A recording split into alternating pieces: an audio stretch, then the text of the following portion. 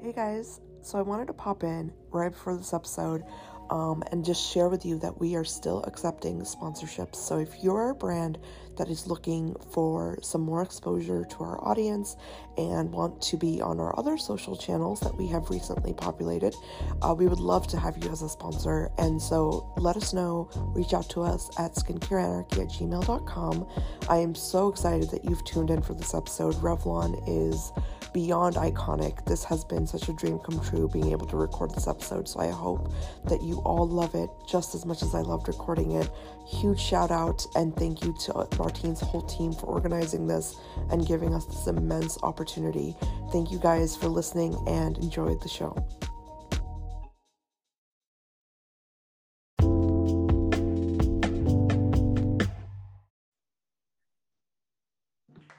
Hi guys, welcome back to Skincare Anarchy. Today is such a dream come true. This is very surreal for me, and I am so starstruck to even be hosting this amazing guest. I'm sure you all have heard of Revlon.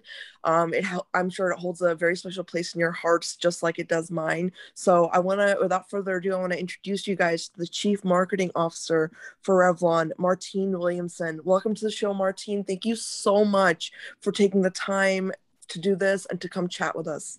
Oh my goodness, Ekta, thank you for that beautiful intro. Oh, yeah. I'm really happy to be here. I love, these are the things that we love to do. Beauty's a fun category, so you have to have fun with it. Yeah, absolutely. And I couldn't think of a better brand that really encompasses that. And I want to get started by really talking about you because I know I have a lot of, things to rave about with Revlon, but I really want to know more about you and how, your career journey has led to this. I know you've been a, integral part of Revlon for many years. So could you get us started with your career background? Yeah, absolutely. I started, my career in advertising at a little creative shop down in Soho, and I always think, I like to hire when we're hiring kind of junior marketing positions. I really love hiring agency people because I think it gives you, a really great kind of skill set, and you really understand how to work with clients and late hours and creative and account management. I think that whole combination really kind of builds you as a strong marketing candidate.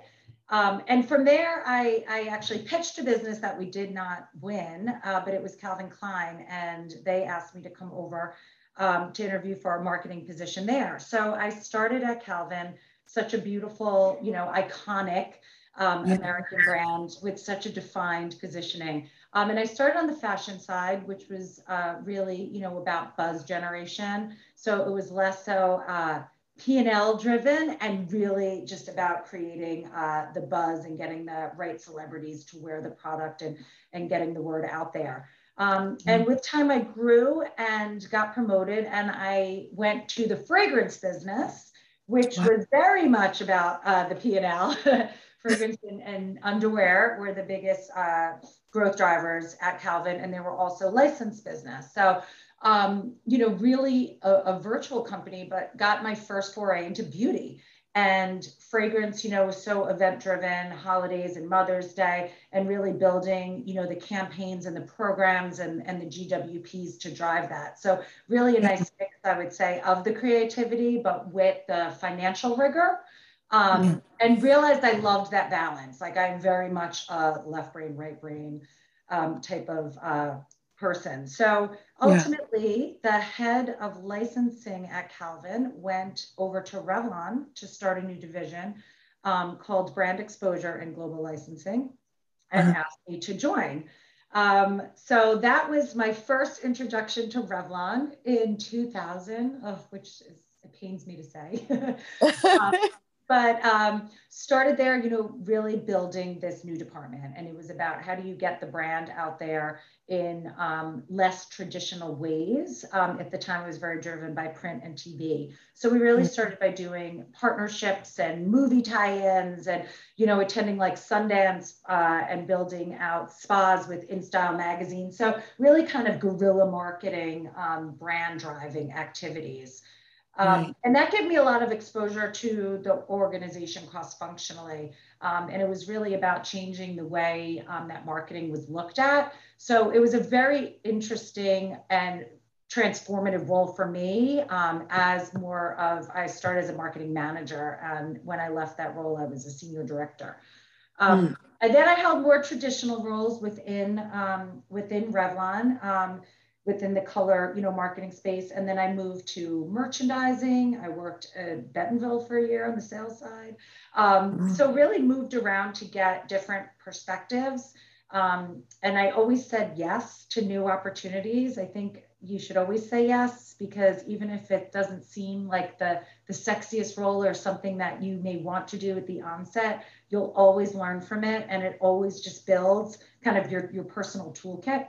Absolutely. Yeah. Yeah, I completely agree. And I mean, I want to ask you though, because you have such a diverse background with the marketing, aspect of things. So like when you first started like rebuilding and redesigning what you needed to do for Revlon, what were some of the things that hurdles and things that you had to work through, like, in terms of like coming up with concepts? Like, can you go into more detail? Absolutely. I think the biggest hurdle when you're in an organization and trying to sell in a new idea is building the trust of your colleagues. Yeah. Really developing those relationships, and ensuring that we all have the same vision and we're aligned in the path forward. And when you are, bringing something to the table that hasn't been done yet, it's also important to make sure that you have kind of those KPIs and measurements in place so that Mm. we're all tracking and being objective in what success looks like. Yeah. So I would say there's so much of that internal just relationship building and trust building that really enables success, I think, quicker. And then, being out there and this, to me, and I'm not a great networker in the traditional sense of the word. I'm not like one to really go to networking events, but again, back to building relationships with other brands and other business verticals, and being kind of on the pulse of what's happening in music and film and, all these different areas, and now digital and influencer. So I think always kind of looking externally, and externally with what the consumer's doing versus being so internally focused. That makes sense. No, that makes a lot of sense. And I love that you said that about team building, because I think, I've had so many conversations with like editors, and we talk about, for example, like I know for me, Revlon has always been this brand that is just a beacon of like just inclusivity and just a safe place. I remember being like, I started with makeup when I was like 11, 12 years old, hiding it from my mother, of course, Of course. but like, for me, it was the first brand that I found a shade of foundation, or I found a shade of lipstick that worked for me. And it was just this amazing experience, you know what I mean? Of like going in and being able to find something that looked good on my skin and made me feel beautiful. So like I've always looked at Revlon as like this like kind of like an example of how inclusivity should be, you know what I mean, in the beauty industry. So like I want to talk to you about that a little bit and how that works within the company. Like, when you're hiring or when you're looking for new talent, like, how do you keep up with that, that vision and that drive that Revlon has always had? Yeah, no, that's a great question, because we really truly have been a brand of firsts, from its onset, and we've kind of challenged the norm and always kind of been at the zeitgeist of culture. And if you think, whether it was, back to our color stories and really speaking to that like housewife, in a Yeah. different way that brought these fantasies to life, that weren't really, accepted at the time, and to Charlie, and the woman in a pantsuit, slapping the man's, behind. Yeah. We Yeah. had we were the first person to hire an African American brand ambassador. We've had men in our campaigns with Unforgettable Women. So Right. we really have always had that in the heart of our business.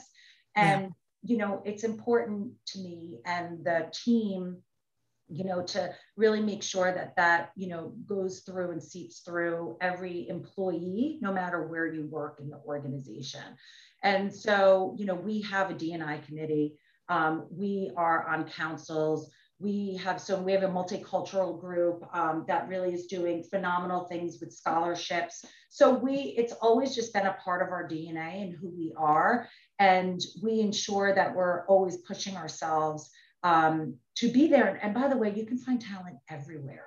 Yeah, no, I know, and honestly, Martina, I want to share a story with you because this is seriously like so close to my heart. My parents are immigrants to this country, and they came over here obviously to build a better life. They were both professionals in India, and then when they came over here, like they had nothing, all their degrees didn't really matter because they redo everything. But my mother, her only makeup item was a Revlon lipstick, and she had bought that in like rural India, and she brought it all the way from India to America, and she to this day still has it, and it's this beautiful maroon lipstick. And I remember like being a kid and watching her put it on and seeing how just that one thing that she did for herself gave her so much empowerment, and she was able to go out into the world. She completely recreated her life, you know what I mean? She went back to school, did all these things, and I'm not saying, like that's everything, but that one thing, that one makeup item she has,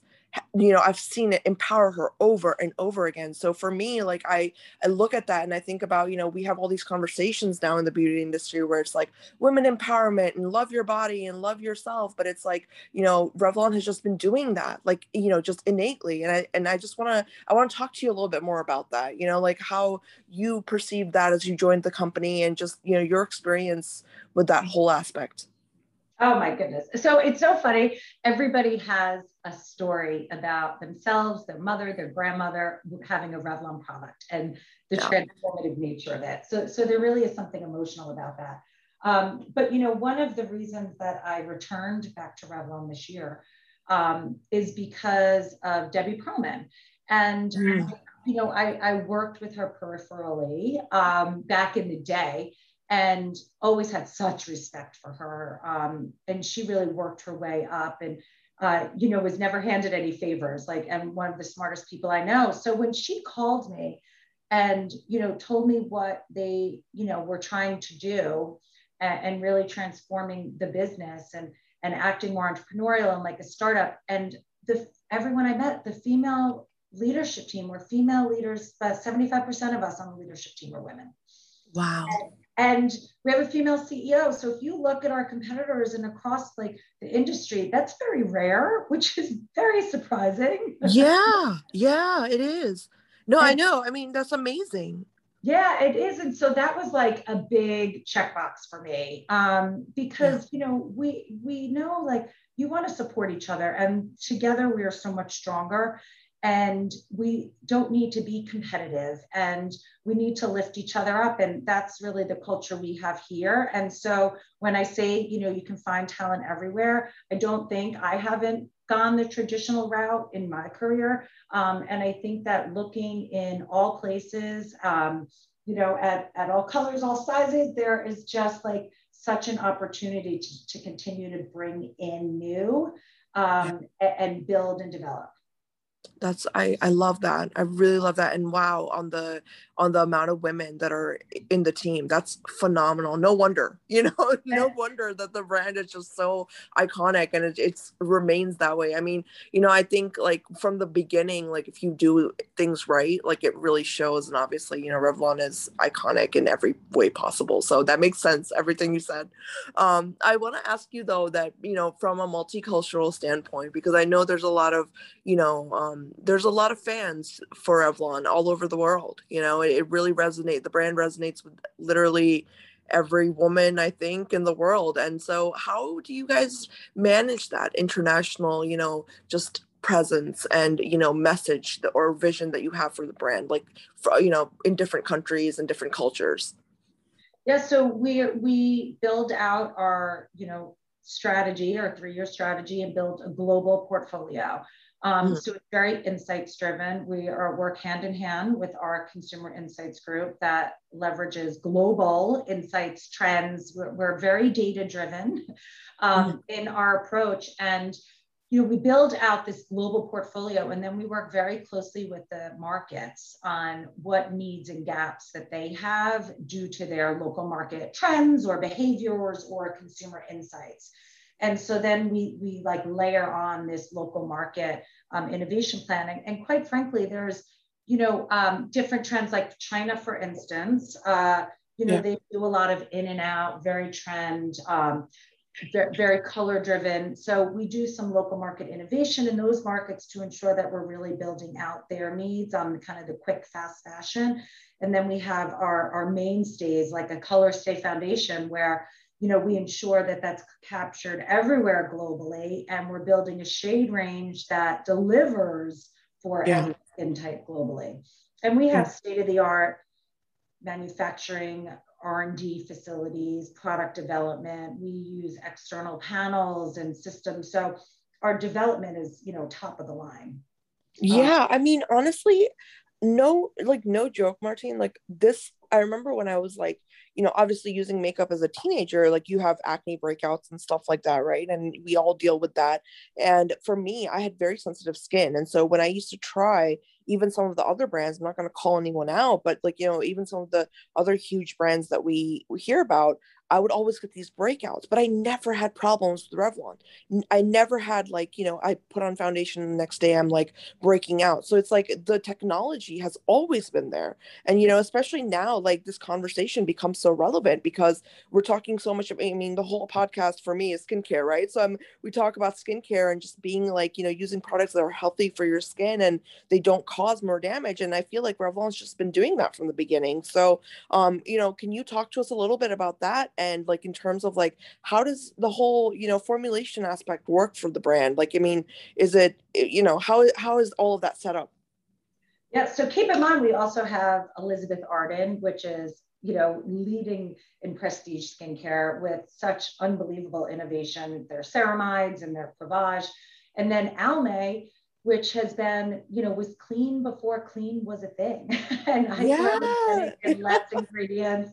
So no, I'm really proud of the brands within the portfolio and how they have delivered on that cutting edge formulation and delivering on skin needs. And we test, we don't test on animals, so we follow all of, cruelty free, but we do test and we have very strict regulatory, very conservative legal, which sometimes from a marketer can be a pain.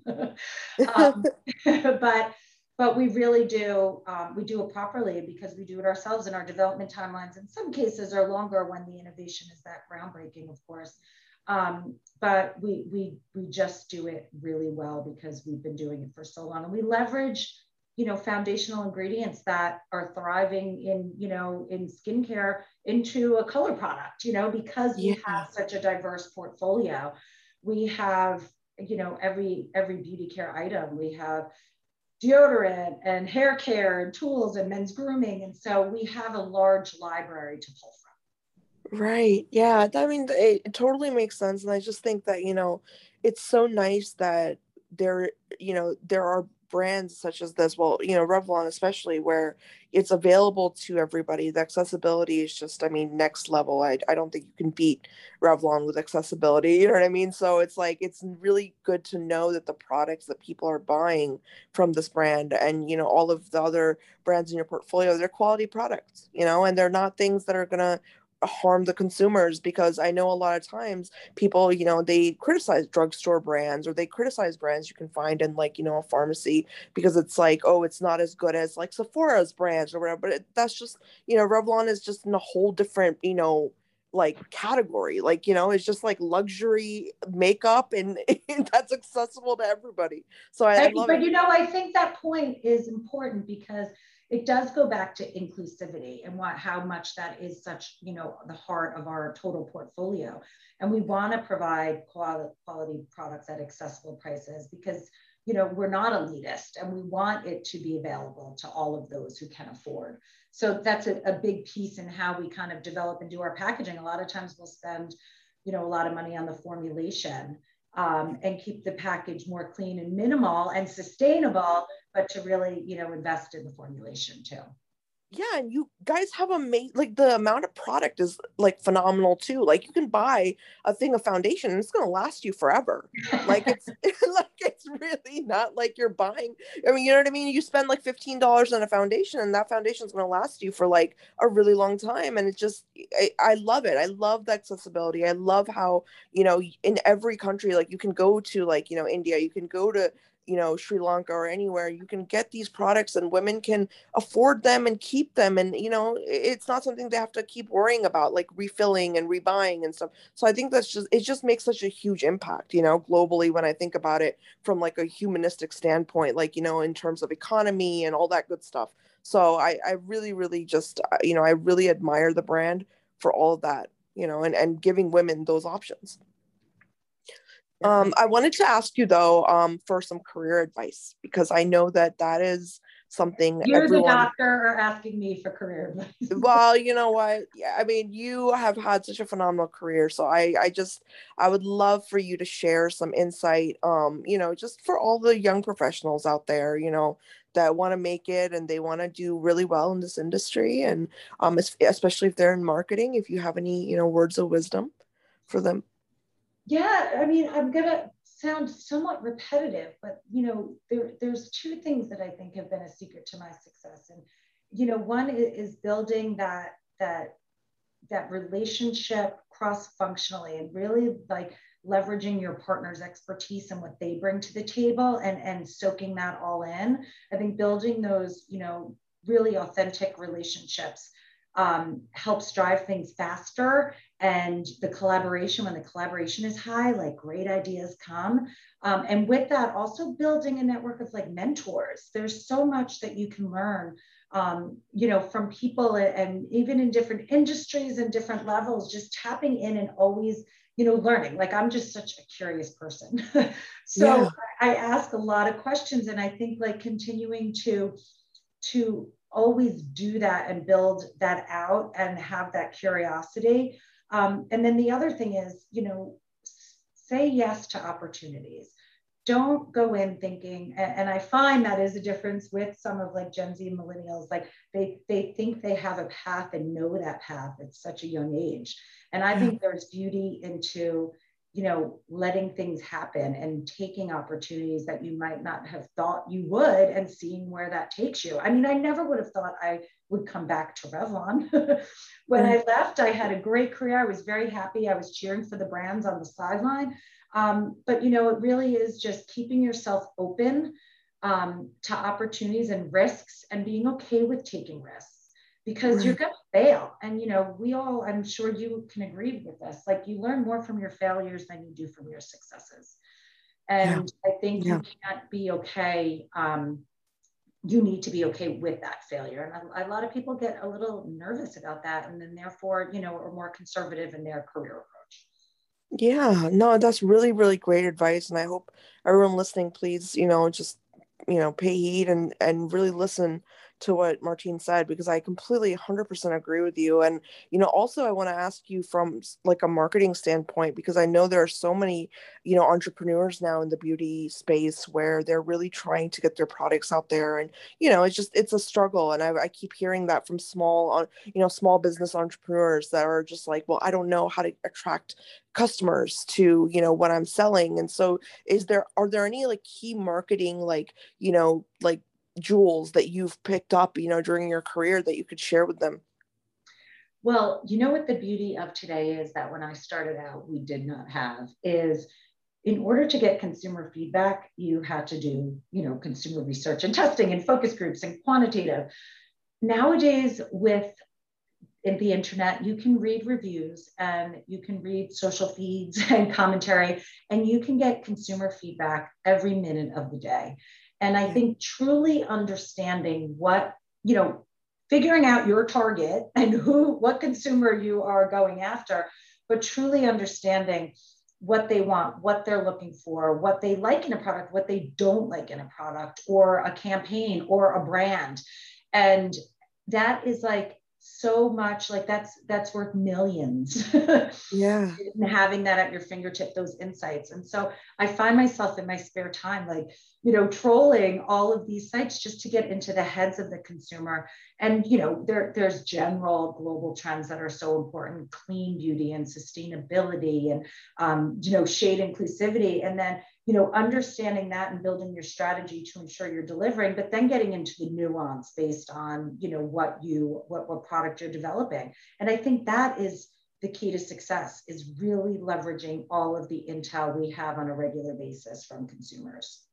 Yeah, no, that makes sense. I love that. And I think that's something that, I don't think a lot of people spend time on. So I totally see the value of, really doing that deep dive into understanding the consumer. I want to ask you though, Martine, I have to ask you, what are some of your favorite beauty products that you can't live without, or skincare products that you can't live without? I'm sure Oh, everyone wants to know. oh my gosh, the list is so long. Okay, so first of all, like if I was on a deserted island, well, I guess maybe less so because I wouldn't see people, but I can't leave. I love mascara.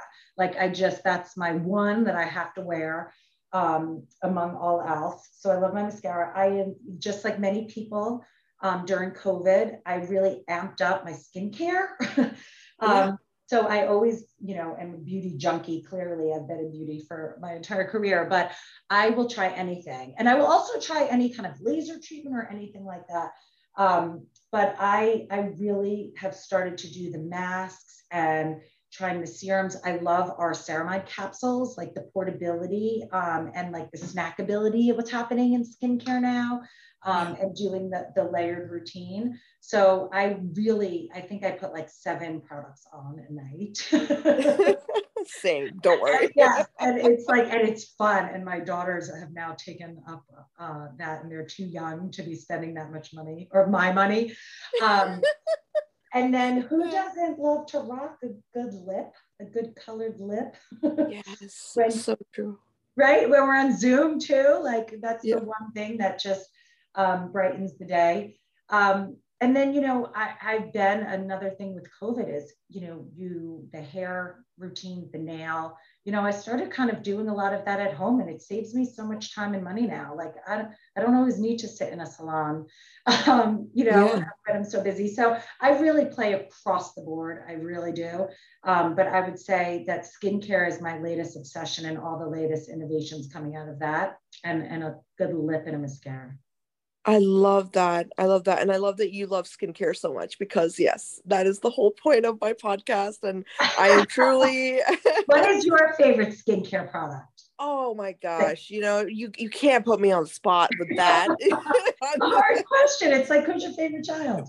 I really love masks. I'm not gonna lie to you. I love any kind of a good hydrating, moisturizing mask because I love just coming home and being able to put that on my face and be like, oh, It's okay. self-care, like It such a is. It is bigger self-care. element to it than just your skin. Yeah, it's like the feeling of just like, okay, something cool is on my face and I'm laying down and I don't have to worry about anything else. And I took the day off, like with that one mask, came off my stress of the day. Exactly, exactly. I love that skincare is like it's picking up. You know what I mean? So I Yeah. really support your daughters. You got to let them, let them spend their allowances on skincare because that's it's a good thing. But thank you, Martine. This has been so wonderful. You are just so lovely and such an inspiration. I'm truly starstruck that you even made the time for this. Oh my I gosh, can't thank it you was enough. so much fun. What an enjoyable part of my afternoon. If I can, I'm gonna try to grab you again for another episode if you ever have time in the future. So, stay, You just have keep an my eye out. number. You have my number. Okay.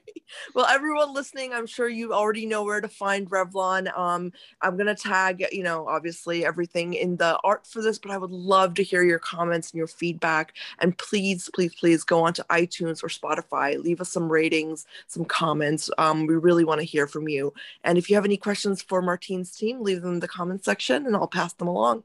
Thank you Oh, so perfect. much. More consumer feedback. I love it. Thank Thank you you so so much. much.